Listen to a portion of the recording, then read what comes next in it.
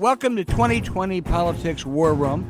James Carville is in Louisiana, and I'm Al Hunt. What a week. I mean, Iowa last week, New Hampshire this week. Lord knows what's ahead. But I want you first to please subscribe, rate, and review the show on Apple Podcasts, Spotify, Stitcher, or wherever you listen to your podcast. And James, before we get going, I want to thank again the Sign Institute at AU Public Policy, headed by the great Amy Dacey, our partner here, and the AU Eagles, the men's and women's team. James, this will interest you. They beat Army and Navy this past week. How about that, huh? All right. Go Eagles, man. We're flying high. AU in Northwest Washington, one of the most beautiful, well-located campuses anywhere in the United States, by the way. With a president who is unsurpassed, Sylvia Burwell. You couldn't ask for anybody else. Who worked for me in 1992. Oh, wow. She's grown, James. Was a ophthalmologist, like in Charleston, West Virginia gal. Yeah. She was a Rhodes Scholar. Listen, speaking of the best, we have got the best today in this turbulent political world. Terry McAuliffe, former governor of Virginia, former DNC chair, top advisor to Bill and Hillary Clinton. There's no one that understands the rhythms or lack of the same of American politics better than the governor. Terry, thank you for being with us. Good to be with you, man. I've been doing this 40 years, man. I'm old as dirt. Oh, you don't know what it's like to be old till you talk to Carville and me. we're just about as old as Joe Biden. Look, hey, Terry, New Hampshire. Pete Bernie 1-2, Iowa and New Hampshire. Amy kind of snuck in there for kind of a third place in New Hampshire. Biden and Warren look like they're on their last legs. Yep. Where does this thing stand now? Well, I tell you, we've never seen anything like this before. Usually Iowa and New Hampshire, a win-win process. It is expanded. I would make the argument, Bernie had been campaigning for 6 years. High expectations in Iowa. Didn't meet those expectations. Supposed to win New Hampshire. He won it 60% of the vote the last time. Got 25 this time. Lowest winning percentage of any candidate to win the New Hampshire primary. Right. I think the big news out of it, obviously, you got to give Pete Buttigieg credit. this was a guy who ran for DNC chair a couple of years ago, mayor of a small town, and and now look at him today. I think he would have won. I think, obviously, Amy had a very good debate. Had she not had a good debate, I think Pete Buttigieg would have won it by 5 or 10 points in New Hampshire. She took his votes. So when you move to Nevada and South Carolina, which is over the next 2 weeks, totally different. Totally different. Caucus like Iowa, but a different kind of a caucus, Latinos and a heavy African-American. So what do you, labor. What do you look for there? If Joe Biden's slipping, there's no natural candidate, certainly in South Carolina, is there? Well, Joe keeps saying, South Carolina. I disagree with that strategy in that he's got to do well in Nevada. He could win South Carolina, but that is on Saturday the 29th. 3 days later are 15 contests, 14 states. You've got Texas, California, North Carolina, Virginia. Over a third of the delegates. Yeah, on one day, 38%. You got to raise money. Well, you can't win on a Saturday. The next day is a Sunday, right, and deposit money and buy TV. So he's got to show that he can do something in the next 10 days. So he's got to win. He's got to win Nevada. I think he's got a big win. He's got to win Nevada. I think Elizabeth Warren is in it very similar. Joe at least has made the argument these are two white states. They are two of the 6 whitest states in America, Iowa, New Hampshire. I have long advocated to get rid of them. I think we should get rid of all caucuses. I have argued when I was chairman of the National Party. I brought up South Carolina. I brought up Arizona. I brought up New Mexico, Michigan, to show the diversity of our party. So, I'm not a big fan of those first 2 contests. So Joe's argument is, I'll do well with the African-American community, but he's got to show he's got strength in the Latino community. Let me ask just one question, James. One more question, and then I'll turn it over to you. You mentioned Super Tuesday several times. There is a big new entry starting March 3, who I understand has some pockets, named Michael Bloomberg. Yep. Can you see Michael Bloomberg, Republican mayor of New York City turned Democrat, might spend as much, some people say, as $2 billion? Could he be viable? I think he'll spend up to $3 billion. Yep. I just did a press conference with him in Richmond. I'm neutral because I'm a CNN commentator, but when I ran for governor, he was very helpful. And more importantly, he gave me millions of dollars to help me win at our state level on the issues of gun prevention, on the issues of climate change. So, he helped me a lot. I did a press conference with him down in Virginia. He's popular there. Sure. I mean, you spend, Al, you put $3 billion out there. We're going to put you and Judy in the White House. I'd like to have that opportunity. Yeah, James Carville, weigh in. So, all right, let's talk about the elephant in the room here. Joe Biden. All right, I'm going to speak for both of you. I know both of you well. Joe Biden is a very good man, nice man, good Democrat, has done many admirable things in his life, is worthy of our love and respect. However, in my opinion, he has been the most destructive force for nominating the kind of people that we'd like to be nominated. Because when he ran, I think he had influenced Terry McAuliffe's decision not to run. I think he influenced Mitchell Andrews' decision not to run. I think he blocked access of Michael Bennett or Steve Bullock or Cory Booker or other people. And he just sat there at the beginning, just sitting on top of 30 or 33% of the vote. And it was never going to happen. And now it's collapsed. We're stuck with this. And I hate to say this, but in some ways, I think Joe Biden is responsible for the state of affairs in the current Democratic Party. I agree. It was a big factor in my decision of whether I was going to run. I went over and spent hours with Joe Biden, hours with him talking about it. I think a governor should be the nominee. I mean, governors, we run states. I had 110,000 employees, a $109 billion budget. Let's just say where we are, all right? So today, let's talk about Mayor Mike, because we have to. So today, we found out he's at the Aspen Institute in 2015 saying, well, Russia annexed Crimea because we kind of like annexed California. We got to be a little careful. A little bit before, he's commenting on China and Hong Kong. Well, they're kind of a democratic government and is really responsive to public opinion. All right, what I think is going on here, they have business in Russia and China. But don't you think that this issue is going to get flushed out here very shortly? Oh, absolutely. I mean, listen, he got dusted up yesterday for a radio interview he had done when he was mayor about taking young African Americans and put them up against the wall. So as we all know on this, all of us sitting here, we've been through this a long time. If it's out there, it's coming out. And we are in a tough shape today. So look at our front runners. Look at what's happening. I think, first time I've said this in a long time, there is a real distinct possibility we get through March 3rd. There's still going to be 3 or 4 planned. 2 billionaires still in the race. This thing could go to Milwaukee. Yeah, it could. Yeah, it could. Listen, I think James raised a good point. I work for Bloomberg News, not Michael, for 14 years. I've known him for a long time. I think he is a total straight shooter. I have confidence as a man who would run a very ethical White House. He should announce right now that he is going to sell that company if he is elected. You can't put it in a blind trust because it ain't blind. And after Donald Trump, he ought to do it because James is right. There are going to be other stories about this, and he ought to get out ahead of it.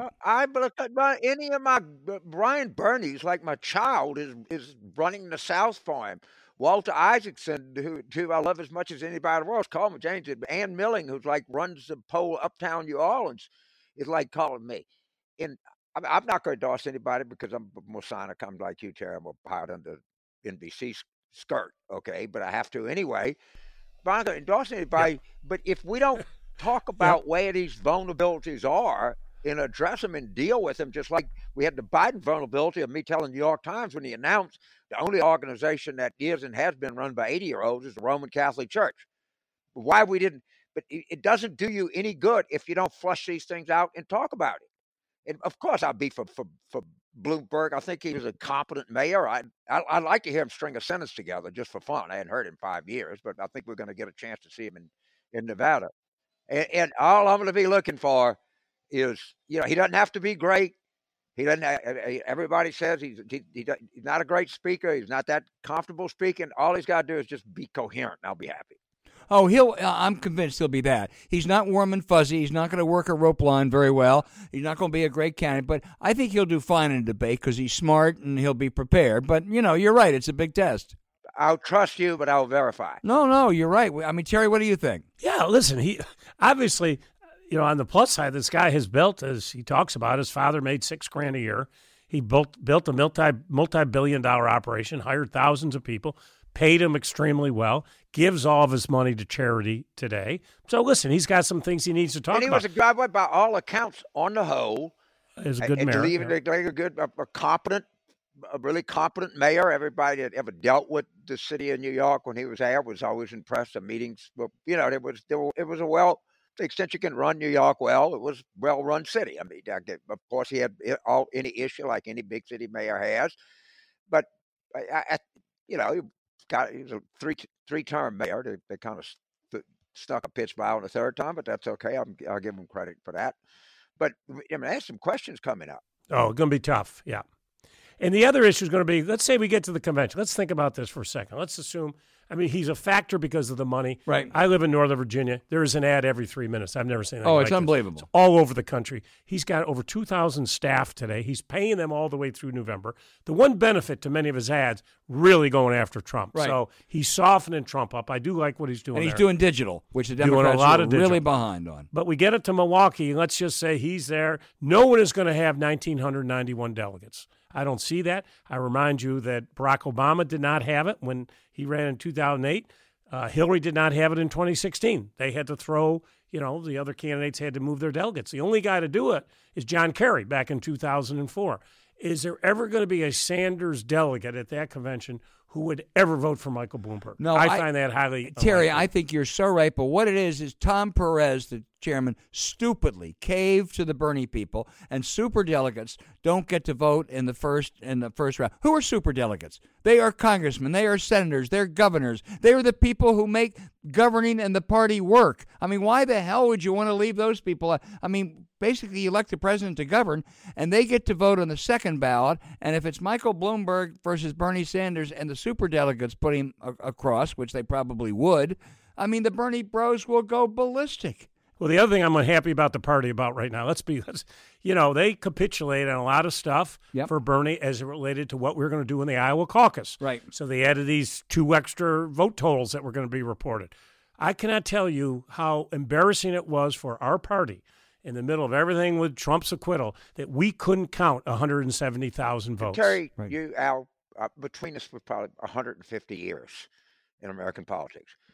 For the longest time, we worked in campaigns. You ran for office. You covered them. I managed them. The polls closed. We sat in front of television. They'd call in if you're governor of Pennsylvania, run governor of Virginia, generally about 9:30 at night. Like Miss Mabel at Shenandoah County, Ward 2, Precinct 41, calls in and says the Republicans got X votes, which is a lot more the Democrat would have in Shenandoah County as a Democrat. Somebody transcribed it, and the Secretary of State. That was not broken. You could why did you have to get a phone app to do something? In my experience, Harry Truman counted votes back then. Yeah, well, James, you're right, but Terry's point is absolutely dead on. It was the National Committee that insisted you have to put all 3 together. They did it for Bernie because they wanted the total vote total. Right. The Iowa party screwed up. There's no question of that. And it was 70,000 votes less than we had in 2008, and they still couldn't do it. Right. I understand, but why? The part of the job, you think if Ron Brown, would you think when Terry McAuliffe was running the National Committee and you had the most important night of the year for the Democratic Party and the Iowa party said, we don't want you involved, you think Terry McAuliffe said, I'm going to fly out to Des Moines. Now, let me sit down, and we got to have technical assist here. You let me know what we can do to back you up, Mr. Chairman. Because it's the same thing as saying that the Louisiana people could take care of Katrina. No, we can't. We're overwhelmed. That guy that runs the Iowa party does not have the expertise to do that. And the I think idea you're being a little that delicate. I think I would have had a little tougher conversation than that. Right. Because this reflects on the understand. National Party. You would have never let that party go off on its own and do that. Ron Brown would have never done that. All right? And if I was managing the campaign and I had a DNC chairman, I said, get your fucking ass back over there and make sure these people get this thing right. I think that's closer to what Chairman McAuliffe might have said. Look, it was a total, it's awful, and they're still paying a price for it. But speaking of paying a price, let's look at Terry. Nevada, right? Now, sitting out in Nevada are 2 really important forces. Harry Reid, who still, despite cancer, is really active, and the culinary workers. Yeah. I gather they both are, they're just they're stymied. They wanted to be with Joe. Joe's not. They don't like Bernie. They don't like single payer. They don't have much of an option. They've gone nuclear on Bernie. As you know, they have contacted their 60,000 members. But Bernie is the one. Mayor Pete apparently has a pretty good organization out there. But Bernie's got the residuals of 2016. Yeah. He's gonna win again. But don't forget, in 2008, President Obama had the culinary. We did not, Hillary. Right. And we stomped them in every single one of those satellite caucuses. Stomped them. You in barely the back beat of him. those casinos. Barely beat him, and he got more delegates in Nevada. But we won the popular. We won in every one of those satellite casinos. We won. Yeah. So my only point with the culinary is don't put too much credibility on that. My only point is you don't know what's going to happen. No, but if they sit it out, that helps Bernie. Yeah, no, that's right. That's the point I'm making. Yeah. Because they're unhappy about the health care piece. Right. Yeah. So the Bernie Bros evaluation of you is that you're corporatist tool, moderate, Clintonian, I don't know what. Would you just go through some of the progressive things that you accomplished through the use of politics while you were governor of the Commonwealth of Virginia? Could you just tell us that? Yeah, I can tell you a lot as governor. Forget about the economic. Inherited the largest deficit, left the largest surplus as governor. We're taking one from the Republicans. I'm just talking about things that progressives would like. I restored more felon rights than any governor in the history of the United States really? of America. So you enfranchised 206,000 felons, more, and was sued twice, taken to the Virginia Supreme Court, and I won. Reduced my juvenile population by 2/3. I banned the box. I took the Confederate flag off the license plate. A lot of good stuff. You were a great governor. There's no question about it. You would have been a great presidential candidate too. But we talked about Nevada. Let's go to South Carolina. I mean, as many as 60% of that vote could be African Americans. They have been with Biden because they knew him, and he did very well. I mean, you look at the others. Bernie is not a natural candidate for African Americans, and both Buttigieg and Klobuchar have their home states. I mean, Des Moines, they say he fired a black sheriff, and the NAACP in Minneapolis is calling on Klobuchar to suspend her campaign. There is no natural appeal down there right now, Terry. That's my point. I don't know why Joe keeps talking about South Carolina. He ought to put a big marker down in Nevada. Right. He needs, if he's going to jumpstart this thing, he needs Nevada and South Carolina, and then he would have a credible argument. He ain't going to jumpstart this thing, Terry. Yeah. I'm okay. Where are we? Yeah. All right. So we have what I believe is a sacred word in U.S. is politics. And I like the word coalitions, that you build a coalition, all right? So we need to have somebody with sufficient political skill that is able to cut the margins that we got beat by in 2016 in western Pennsylvania, northern Wisconsin, or central Michigan. And at the same time, if we're going to carry North Carolina and Georgia in particular, we're going to have somebody that can really excite, motivate, and turn out African-American voters. They're going to be the key in places like that. If we don't recognize that, and we let Bernie drive us toward purity tests, that's never going to happen. And one of these people left have got to develop the political skill to walk into a African-American church in Winston-Salem, walk into PTA African-American school meeting in Albany, Georgia, and campaign in western Pennsylvania and cut the margins by 10%. I hope we find that person. I hope we find it, because that's what we need. The party needs a politician, and I don't see any in there right now. Well, yeah, I think you're absolutely right. One of those states, we talked about Super Tuesday, where over a third of the delegates are elected, huge states. One of them is Virginia, 99 delegates. Right now, Terry, it's 2.5 weeks. The fourth biggest, yep. Yeah, right now, and let's say going in there, which I think is reasonable, it's Bernie, it's Mike Bloomberg, and it's Mayor Pete. I'm just picking one of the others. Biden's still leading the polls, but right. That was but before. But if Joe doesn't make it, if it's those three, give us an assessment. Recent polls showed that Biden was still leading, and that Michael Bloomberg was really surging there. And the point, as I said earlier, he is on TV, and I will give him credit. His ads are very good. They are. And they're after Trump on a lot of issues. We have a lot of federal workers in Virginia. We have the most military bases of any state in America, 27, largest naval base in the world in Norfolk, Virginia. He is doing ads that are appealing, and Virginia is really 5 states. We got rural, suburban, we got the whole piece there. And we need a candidate that literally can, I spent as much time working on rural issues as I did on suburban and urban. I reduced the rural population unemployment by 50% in every rural county in Virginia. I didn't care if you voted for me. I wanted you to have a job because everybody wants a quality job and a great education. I put more money, $1 billion, largest investment ever in K-12. I put the most money ever in our pre-K. This is what people want to hear from us, and to be talking about all these issues that are never going to happen. And now we're talking about how we lower prescription drug costs. That's what people want from us. And they don't want to hear about all of this stuff up here, and I'm going to lose my private health insurance. Damn it, talk to me about what I face every single day. And the Democrats are not doing that. You think if Joe does crater, which is a distinct possibility, Mike Bloomberg would be the favorite in Virginia right now? It's a tough question, Al. I mean, if Joe craters, where does that support go? I think probably people are – listen, we got this in the moderate space, call it. You've now got, 5 people in it. Right.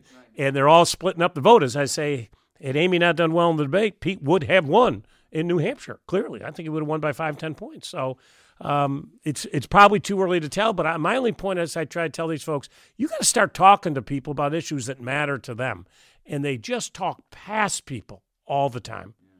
It drives me nuts. Oh, God, dude. There is a utter lack of political skill that I see in these candidates or these campaigns.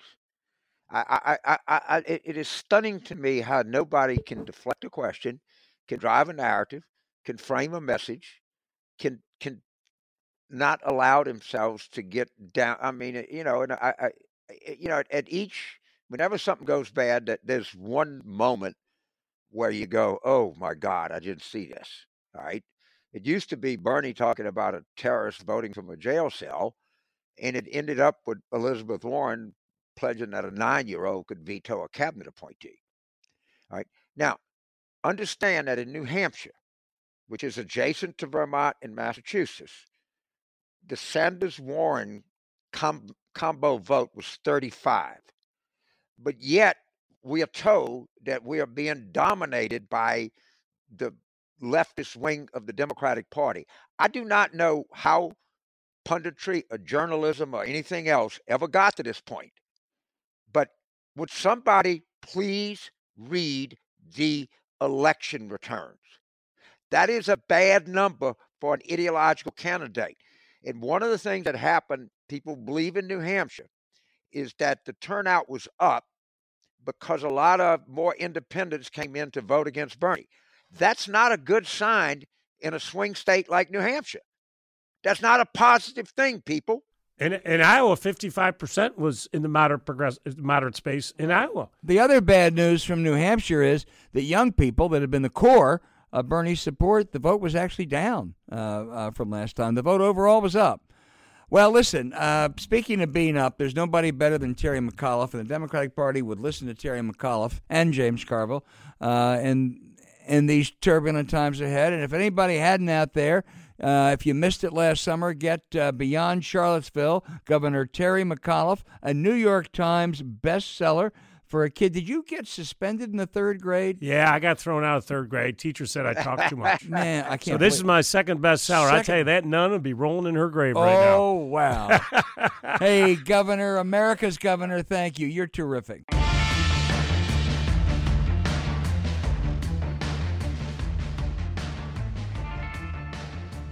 Jeff Berman, a legend from the 2008 Obama campaign against Hillary Clinton, where he was the delegate guy and was able to project with unerring accuracy exactly what Obama needed to do and did. He's now working with Tom Steyer.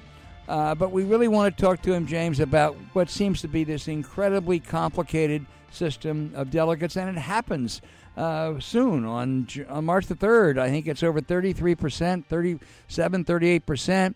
And there are questions like thresholds, and you can get a headache thinking about it. Jeff, what do you look for now? If you're, go back, the rules are different than 08. You can talk about the differences, but as we try to, game this out, what should we be looking at? What should we be looking for?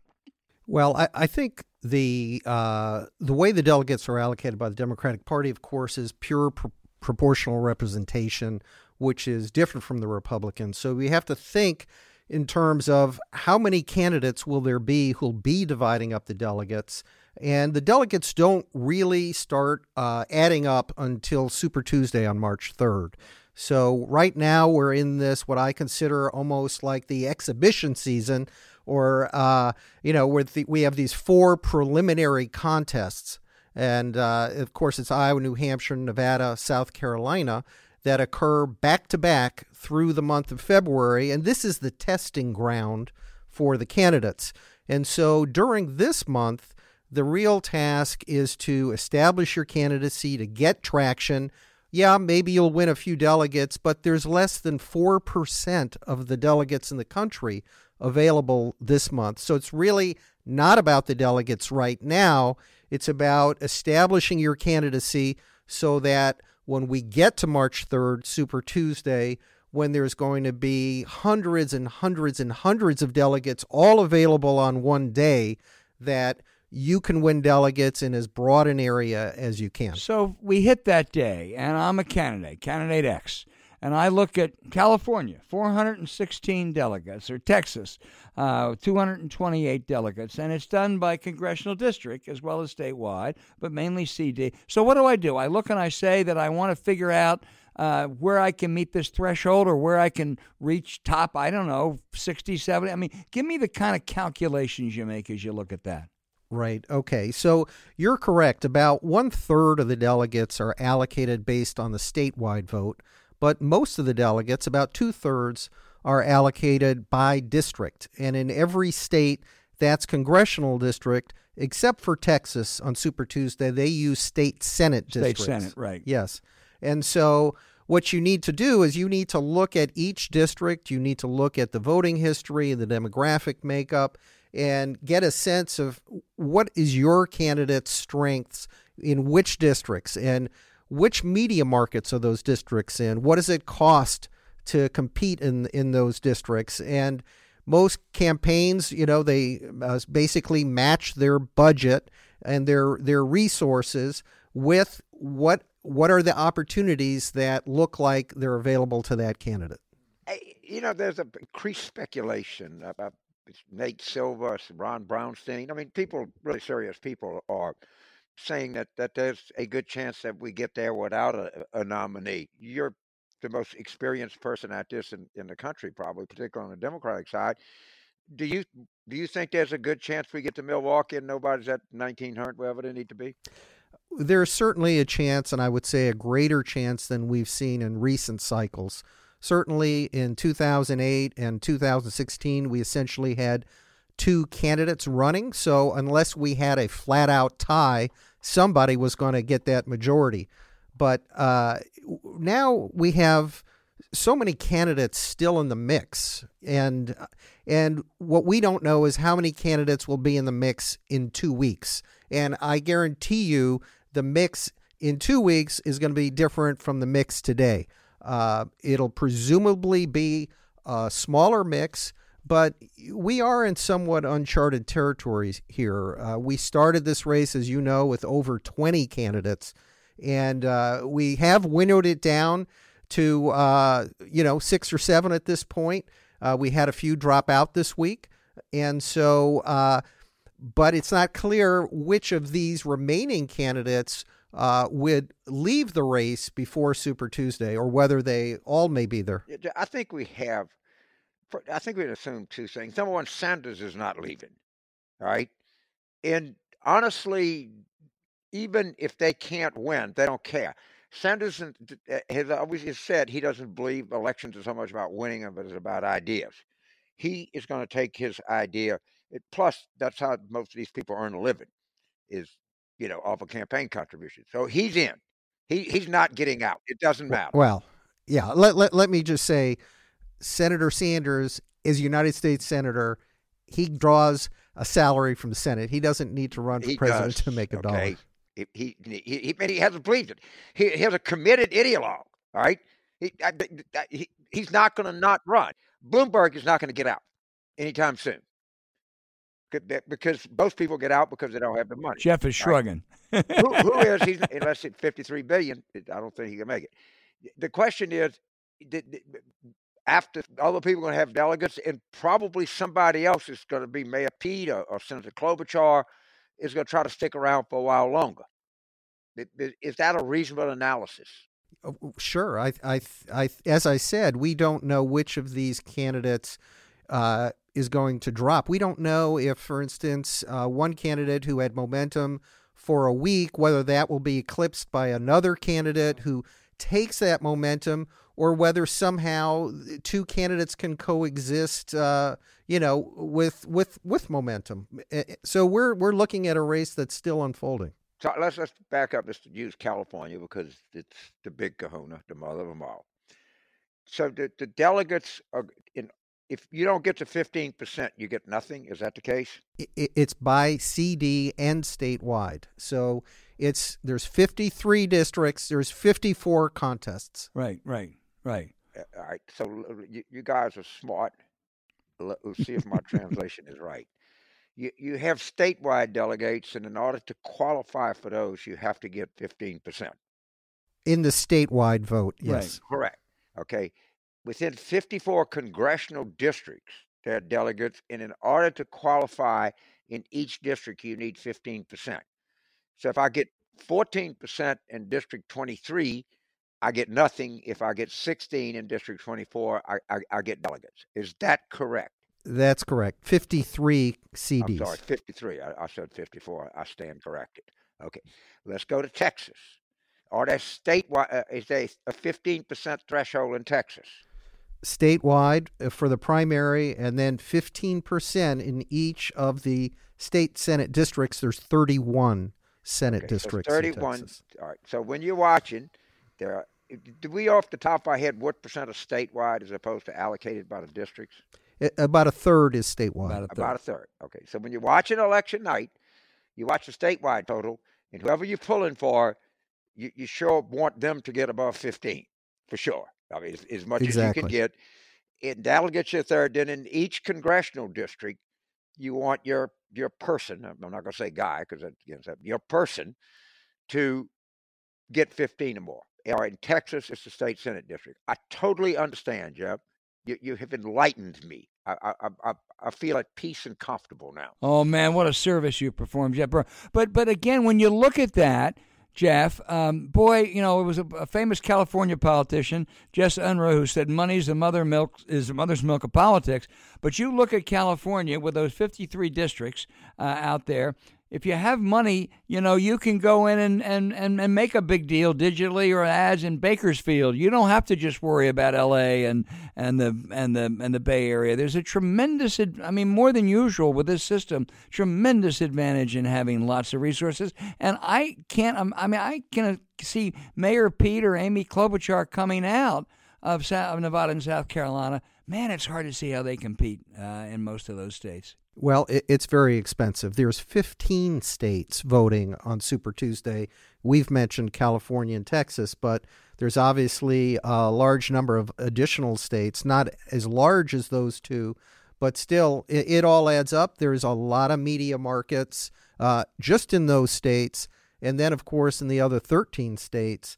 And so it is a heavy pull financially. It's definitely demanding. Including, ironically, that day, Minnesota and Massachusetts, the home states of Amy Klobuchar and Elizabeth Warren. But, boy, it is. And Vermont. Right. And right. Okay. All right. Sorry, Bernie. Somehow. And California is Tom Steyer's home state. That's right. Somehow I think of those 16 delegates in Vermont, my money's on Bernie. Yes. I think he took all of them against Hillary. I don't think she broke threshold in 2016. I am starting to hear a little bit that Steyer might surprise people somewhat in South Carolina. Are these people full of malarkey, or there's some reason to believe he could do a little better than people think? No, I think that's correct. What has happened is throughout the fall, Tom Steyer was campaigning very actively in both Nevada and South Carolina. He was running a full load of television advertising, digital advertising, hiring staff. In South Carolina, Tom had over 100 staffers by the end of the year. And what was really well done is that those staffers were nearly all African American and native South Carolinian. So these are people from their communities on Tom's staff. And rather than bringing in people from up north or out west who didn't know the state. And so he's built a very substantial organization also in Nevada. And he has paid particular attention to outreach to African American and Latinx voters in both states. Obviously, Latinx voters are more of a factor in Nevada, but he's done his homework. He's been working on the ground in those states. And so to me, it will be no surprise at all because I'm aware of it. But I think to a lot of people who were focusing on Iowa. So what you're saying is me as a commentator, I would not necessarily make a fool of myself. Is to say, if I was making my, exotic bet, I would put Steyer in it. That he might be something to keep an eye on as we go into South Carolina, Nevada. Yeah, no, you're right. And one other thing is his messaging, and Tom has been talking about the economy since he spent his career in the private sector.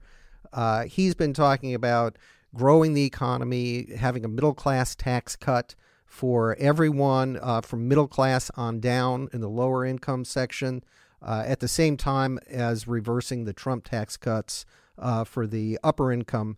And so it's a message that also resonates in Nevada, which has no state income tax, and in South Carolina. Well, Jeff, can he goes, assuming he does as well as you and James are talking about in South Carolina, which is, you're looking at polls, a distinct possibility. Can he compete with Mike Bloomberg's money on Super Tuesday, and then the next couple of weeks you have Michigan and Florida and Ohio? I mean, Super Tuesday is expensive, but it doesn't stop. Yeah, well, that's true. Listen, I've not personally looked into Tom Steyer's checkbook, but I believe he has the resources. He is running full clock right now in California. The early vote is underway in that state, and a lot of people don't talk about it. It was also a factor in 2016, by the way, the early vote, because California was an early state, a Super Tuesday state in 2008. Right. But in 2016, it had moved back. So now it is returned, as we've been talking about, as a Super Tuesday state. And that early vote begins a month early. So they're voting. So March 3rd is a big date. That's Super Tuesday. All right. When is the next big date that we look for where you're going to have a passel of delegates selected? Well, that is a great question because this year we have a very different schedule than we've seen in the past. So we have this huge voting of 15 states on Super Tuesday. 1 week later, on March 10th, we have a number of states voting that have almost 10% of all the delegates in the country. And the week after that, on the 17th, we have Arizona, Florida, Illinois, and Ohio all voting. And that's another 15% of the country. So when you take... So we're going to know a pretty good bit here in a month. It's 15 days of voting from the 3rd to the 17th. It's essentially a 2-week period. And over 50% of the delegates are elected in that short period. And you mentioned, the big ones on the 17th. But on the 10th, you have Michigan and Missouri and Washington State. Yep, Mississippi. Yeah, absolutely. Right. Yeah. No, so what we're looking at is a sort of blitz of most of the country voting in a 15-day window that starts on Super Tuesday. And so, when that 15 days is over, everybody's going to be able to look at the allocation of delegates to the candidates. And your question about what are the chances, that a candidate won't get to 51%, I would say on March 18th, if you haven't learned already, you'll probably have a pretty good idea. You will.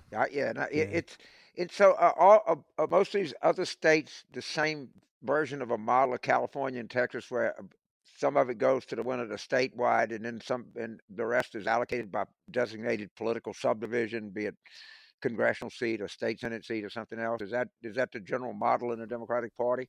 It definitely is. It's true in every state other than a caucus state, isn't it, Jeff? Well, it applies in the caucus states also. Yeah, so it's all going to be threshold and proportional representation. And by the way, let me say, since Al mentioned the caucus states, one of the biggest changes we've had from 2008 when we had that really historic nomination fight between Hillary Clinton and Barack Obama is there are far fewer caucus states today than we had at that time. And as you may remember, President Obama won essentially all of the caucus states, and by a margin that really was the national margin for his delegate lead, in effect. She actually, not to relitigate 2008, but by most things, she actually got more votes.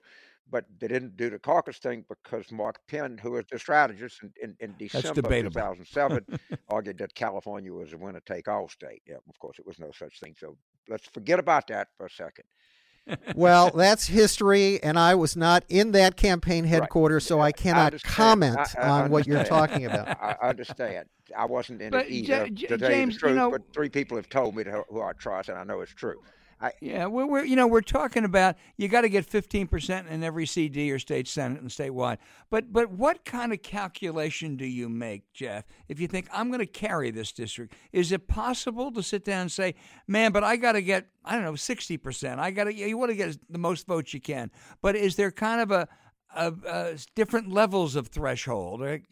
Yeah. I mean, you can look and say, well, what will it take to win one delegate, right, and what will it take to win 2 delegates? And in a very multi-candidate field, if we have multiple candidates breaking threshold, it's going to be hard to get the second delegate, and I guarantee you it'll be hard to get a third delegate in a district if we have several candidates breaking threshold. Most of the districts have maybe 5 delegates in them. 5 or 6, yeah. So, and it varies according to Democratic voting strength. It can be as little as 3 and as high as 10 or 11, but basically they're around 5 or 6, most of them. So just hypothetically, if there are 5 delegates in a district, and there are 3 candidates, 2 of them get 20%, and I get 60%, then they probably get 1 delegate apiece, and I get 3. Yeah, listen, if there's 5 delegates in a district, you need to get 15%, which is the basic threshold to win your first delegate. And you're going to have to get to about 30% to get a second delegate. And so in nobody's gotten 30% yet, right? In Iowa and New Hampshire. Right. Now, obviously, if it's just 2 or 3 candidates competing, then, yes, a candidate will get 30%. Yeah, there's the Carville's first rule of politics. On election day, it has to add up to 100. Okay? It just can't. It's not going to end up 33 to 30 to 20. It can't. It's got to get you on election day. And this is particularly short primaries, and people come to these numbers. I said, it's no good. It's got to be 100 on election day. It's not that it happens every time. And when as you go through this and think about what you said, man, Bernie has human resources. In other words, he's got 15% of the people in a lot of places. And Steyer and Bloomberg have financial resources. They can compete in 53 different congressional districts. As I project forward, Mayor Pete and Senator Klobuchar, I think have a little bit of a tougher time because they don't have the political reach that Sanders has for 15%. I don't think he's reached a lot more than that, but 15% are the resources that our 2 billionaire candidates have. I think that's a factor to look at as we go forward.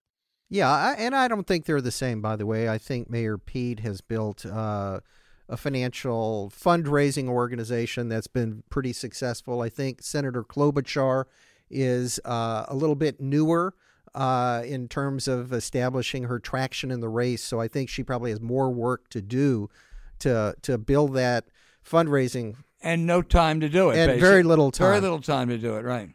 Let me ask you and Albert to react to something that I read. John B. Judas, I read everything John B. Judas says. I think he's a smart analyst. And he was talking about the demise, and this is nothing to do with Tom Steyer. He was talking about the demise of Warren, and he said something interesting. He said if Warren would have had the Buttigieg managers, and Buttigieg would have had the Warren managers, that Warren would have beat Buttigieg. And I don't necessarily disagree with that. I think her campaign started making some really kind of flawed decisions, if you will. And the basic premise of their campaign was we can't give Bernie any oxygen on the left.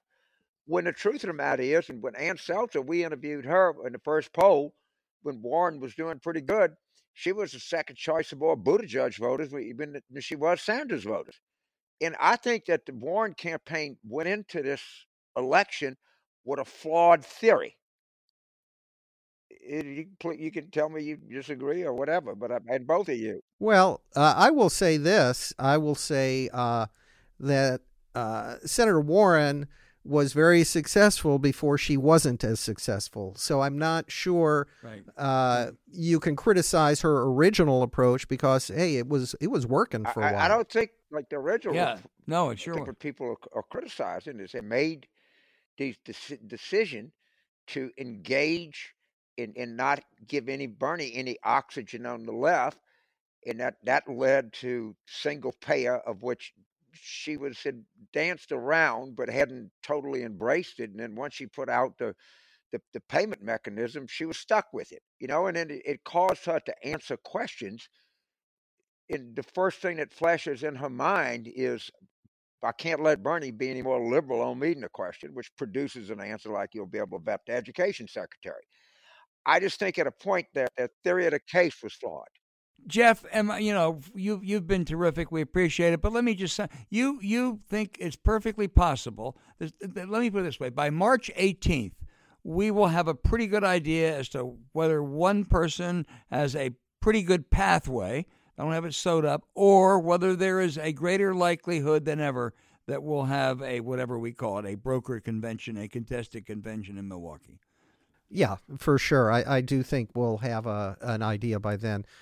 How many superdelegates are there? There are over 700. And they only get to vote in the second round. Exactly. But they're going to beat a whole ball of wax. If there's no winner on the first round.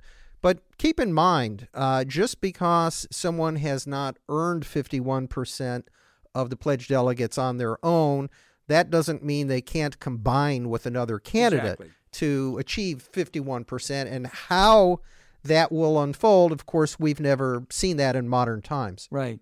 Jeff Berman, someday I'm going to publish, you may have published already, we, by accident, got a copy of your projection of every caucus and primary in early February of 2008 through June 6th. And I got to tell you, when you go back and look at it now, you were 98% accurate, which is one hell of a batting average. So there's a reason that you're a legend, and I know you have educated me, James, and I think you would agree that we've both been educated today. I was dying to do this show. I pushed for it because at the end of the day, the coin of the realm is delegates. Okay, and I think we learned a lot. I think by March 18th, the 538 probability number for whatever it is going to be way above 50. Yeah. Jeff Berman, thank you so much for being with us. And as this thing goes on, we hope we can get you back, because I don't think your expertise was exhausted today. I think it's going to be even more in demand as we proceed these next 3 or 4 weeks. Thanks an awful lot. Well, happy to do it today and to return. And I'm going to say I watch Tom Starr. Yeah, keep an eye on him. And I believe South Carolina and Nevada. And Nevada. Right. Exactly. Here we come. All right. Thank you.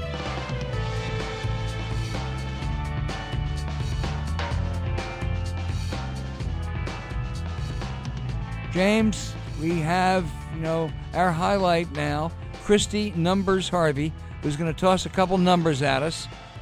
So be prepared. Get your calculator out, James. Go ahead, Harv. Yeah, you're not going to need much of a calculator today. I'm just going to warn you guys at the top. I'm on so much Dayquil right now that I can barely see straight. But I was able to do a little bit of math, so this could be, a little bit of a wild ride. But I've got 2 numbers for you today. The first number is $2 trillion. $2 trillion is the amount of cuts to safety net and student loan programs in the White House new budget proposal. This proposal, which came out on Monday, is just devastating. almost all of these cuts come in programs that help the poor. For example, 15% cut for funding for the Department of Housing and Urban Development, getting rid of funding for rental assistance for low-income people. One that's close to my heart, it's cutting the Education Department's funding for work-study programs, allowing people without a ton of money to pay their way through college. It cuts food stamps. It cuts environmental protections, and. So, James, I feel like I always give my angry questions to you, but here's my first question. This budget is going to cut all of these programs that help people climb out of poverty and that invest in this country and in our ability to be smart and healthy and strong. How on earth are they this short-sighted that we're cutting investments in us? This is a time for a political politics 101 from James Carville. And it's this. To choose to talk about one thing is not to choose to talk about another thing. All right. And these things are horrific. The headline is Trump flies to Davos, tells people that he gave $1 trillion worth of tax cuts to, that he's going to cut Medicare after the election. You don't need anything else. This is supplemental stuff. It is very good because if they try to answer, you can hit them back. A good campaign would take this kind of stuff where it particularly hurts somebody. They would target it to that congressional district or that state or anything. But the big overreaching message with a visual, not a chart, is him standing there in Davos telling those people that he is going to go back to the United States and cut Medicare of the people that voted for him. And I don't know why we can't do that. And this other stuff is golden. We should keep it. We should collate it. We should digest it. We should do everything with it. But the Democratic Party and candidates and MSNBC and CNN, whoever it is, the New York Times, the entire thing, instead of covering all this ancillary shit, they should say the President of the United States, and they go 16,000 lies that no one cares about other than us. He said he wouldn't do it. He went to Davos and he said he would. That matters to people. That matters profoundly to people. In addition to Mike Pence, at the same time, telling people in the United States he was going to cut Medicaid. One of the great unknown and underappreciated things in American public opinion is Medicaid is just as popular as Medicare. And for the life of me, I urge these Democratic candidates, I urge these Democratic groups, I urge the people in the press, I urge everybody, Davos Medicare. It ain't that hard. That's my general view. In all of this, the supplemental heating assistance, the schools that he's done, of course they're going to do everything they can to hurt poor people and help rich people. They're doing everything they can to hurt middle-class people too, or anybody that is trying to make it in this world gets kicked in the teeth. Anybody that has already had it made in the world gets a helping hand. That's what this is about. That's what it's that simple. Well, I just hope when they talk about this, that they talk about this other stuff, Harv, you got to personalize it. I mean, it's not enough to say they're doing awful things, but there are stories out there, there are sagas out there that really do break your heart, and if they do that effectively, that's much better than just I mean, we know how cruel these policies are. What else you got for us, Harv? All right, I got one more, and we're going to sports. So the number's 14. So 14, that's the number of teams that Major League Baseball is going to inject into postseason baseball. The whole idea is to get a bunch more teams into the wild card process. It's super complicated. I don't quite understand it, but they're going to add more reality-style fun to the proceedings. Now, I am the girl with a giant sign in my office that says, keep baseball boring. I like boring baseball. I can't figure this out. It's all extravaganza. I'm not feeling it. But Hunt, I know that you sometimes differ from me on this. You like the hoopla. What do you think? Are you into this? Well, I think the rollout was really stupid. I think they did a poor job on the rollout. There's no question of that. I don't know. I mean, they're doing it to make money. That's what it's all about. That's why the NFL expanded their playoffs. That's why MLB is doing that, both for get more teams in. The downside is there are going to be teams that have below 500 records. They're going to be in the playoffs. And that's kind of stupid. The one thing that's kind of quirky that I sort of like is that if you're a top team, you get to pick which of the wild card teams you want to play against. My guess is that GMs and managers won't like that, but I think that's good for the fans. Every playoff system in every sport should be designed for one thing: to make the regular season relevant as you can, and to make the postseason as exciting as you can. If you and I and Albert, who follow baseball closer to 95% of the people in the United States, don't understand what they're doing, then it's not going to work. It's not going to work. You have to, if the rule is anything other than the best teams have a real distinct advantage, it's like, well, I don't know if anything is really wrong with the baseball playoffs. I mean, when I think of things that you need to fix, I like the one card where you make the pennant worth something. People complained about it may be a 154 game season, but of course that cuts back on the money. But if it's too complicated for me to understand, I understand how the NCAA basketball tournament works. I understand how the college football playoff works. I understand how the College World Series works. I understand how everything works until they come up with this. And I mean, I know they're trying to make more money, and the way to make more money is increase fan interest, which is good. Yeah. James, the fact of the matter is, you're right, but we're relics. They're going to do it. The NFL did it. All they do is make more money. I know, but I don't mind. Wait. The NFL used to have 4 teams. 4 teams. They weren't a wild card. They're now up to 12. Pretty soon they'll be up to 18. Oh, yeah. Okay. But I just want to tell you. You'll learn these rules too. It'll take a while though. Same with me. So there's a magazine, one of these preseason baseball magazine. I was reading it on a plane, and I just got sick of thinking of politics. And for each club, they had where you rank in attendance and where you rank in payroll. All right, and by far, the largest differential in attendance rank in payroll, you would be happy to know, is the Washington Nationals. We are no other team did this. We're 10 places more in payroll than we're in attendance. Now, I understand a team like Milwaukee that does really well in attendance doesn't do that well in payroll because Milwaukee is not that big of a market or something. But it was really impressive to see that. James, you're wandering down the Pacific Coast Highway. No, I'm not at all. I'm not at all. We're 16th in attendance and 6th in payroll. If somebody can't understand that, that's not the Pacific Coast Highway. That is a very simple equation. I just want them to be first in playoffs. I just want to understand. The idea is we pay people more than our attendance. That's easy concept to understand. Right. That's not the Pacific Coast. So Highway. the most important thing is to be first in the playoffs, Harv, right? Absolutely. And this time next year, I'm going to be totally into the wild card thing and think that I was for it the entire time. So you can just call me on it then. But for right now, it's not my thing. You're terrific. Once again, a great show. Thank you. And thanks for Terry McAuliffe and Jeff Berman. You don't do any better than that. James, let's hope that... Well, the next week can't produce as many traumas, we don't think, as the last week, but we'll see. And thank you all for listening. And again, I hope you will rate, review, and subscribe. Be generous, whether it's on Apple Podcasts, Spotify, Stitcher, or wherever you listen to your podcast. For James Carville, thank you.